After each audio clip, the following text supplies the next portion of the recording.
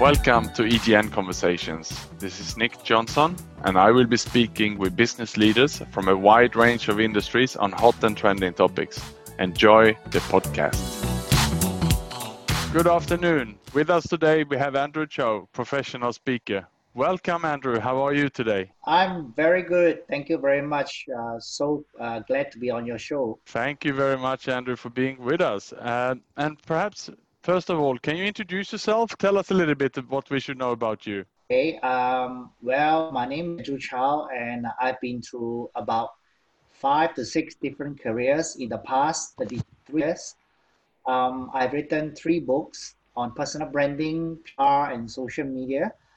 Over the last 10 years, I believe I've traveled to almost 20 countries, addressing 100,000 people on these topics. So my latest obsession is on online courses. So that's what I'm here today to talk about. Oh, fantastic. Online courses. I've heard that's definitely a booming industry at the moment. So perhaps you can let us know what would be the benefits of creating online courses.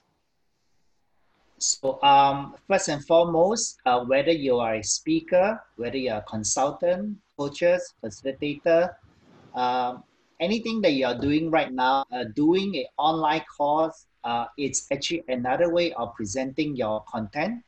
It helps other people to understand and grow. It builds your tribe. It strengthens your personal branding.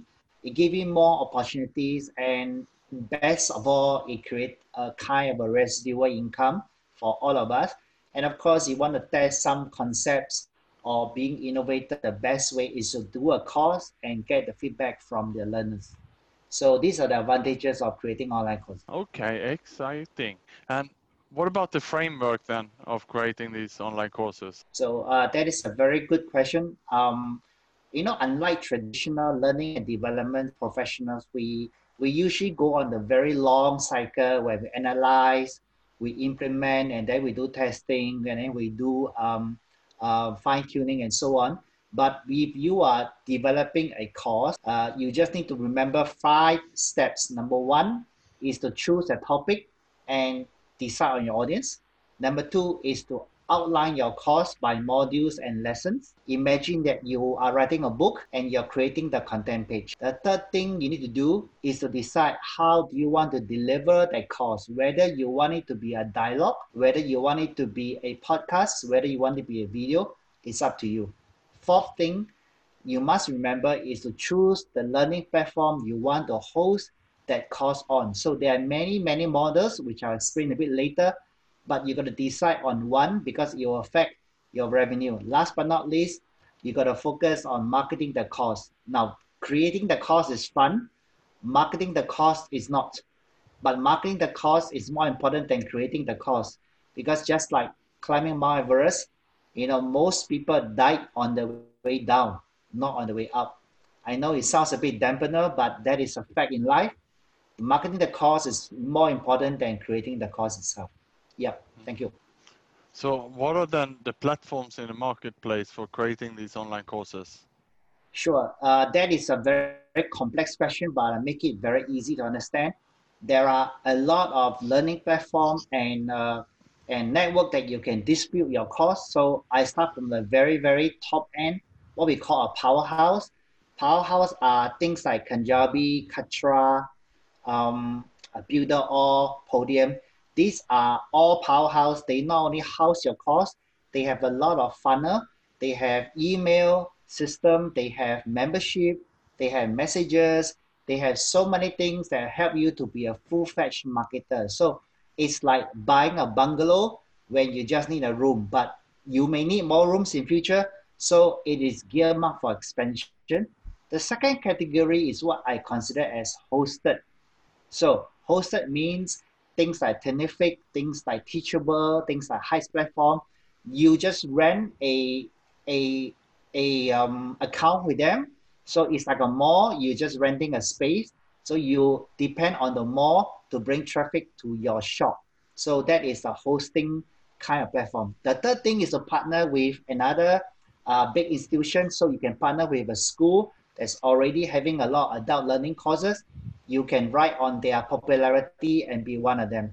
Of course, the fourth one is post your program on marketplace like Udemy, Coursera, LinkedIn Learning.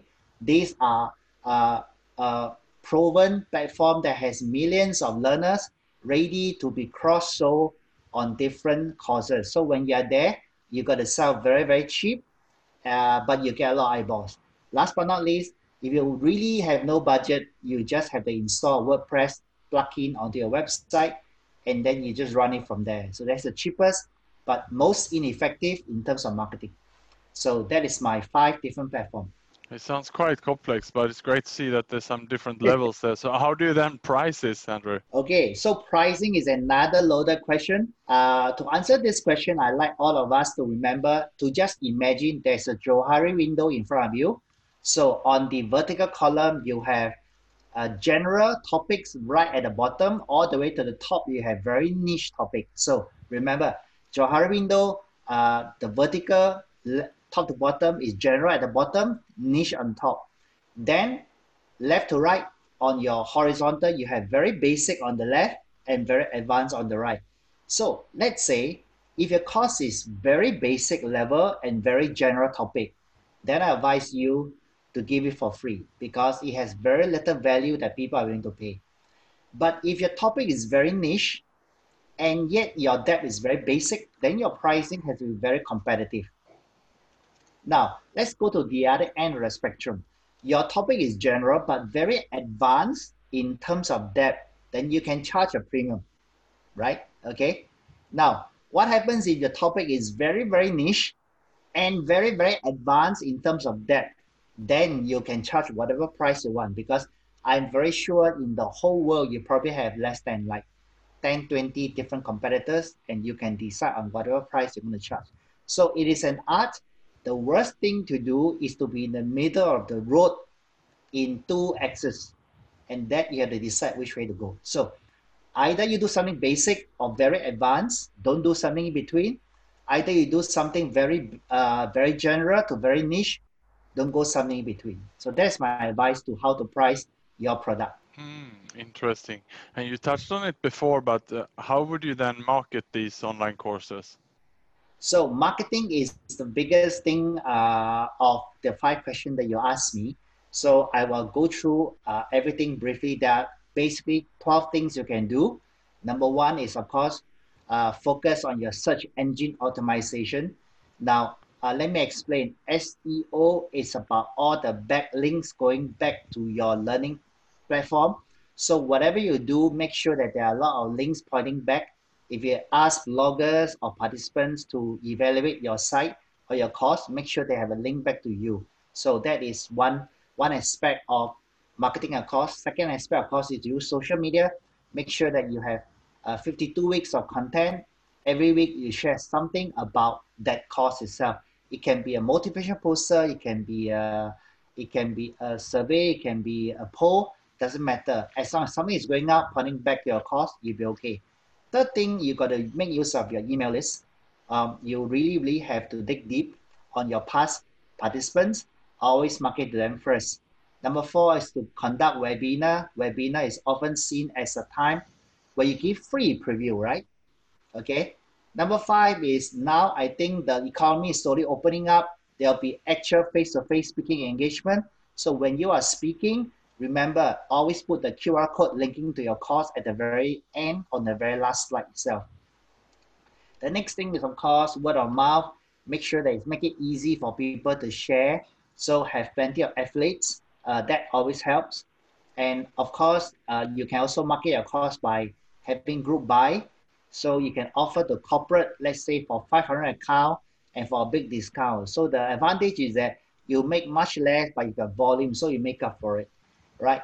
And then the second last thing is offer a bundle. Sometimes it's good to have 3 courses. They are all linked. They are all they complement each other very well. And you might want to consider giving as a bundle so you sell more by presenting a unique kind of a offering. Last but not least is to give a freemium model. That means if your course has 10 modules, I advise you to give the first module for free, so that people can have a taste and a preview of the course, and people can decide to take the remaining at a price that you ask for. So Of course, there are much more that can be shared, but with the time that I have, I think marketing, of course, you do these 8 things is more than enough to keep the engine going. So as I said, marketing is important. Start thinking about it even when you design and create the course itself. Thank you. Thank you very much, Andrew. That was a lot of insight there. Excellent to have you with us today, and have a great long weekend here. Now, Andrew, I'm sure you're excited to perhaps be able to go at least outside in your neighborhood this weekend. Oh yes, yes. I went to the restaurant for a lunch with my mom, but the restaurant only have 2 of us, so it's excellent. I think it takes some time. For people to get your life back to normal. So thanks for having me, and I wish everyone a great reset and a great recovery for your own business in the new economy. Thank you. Fantastic. Thank you.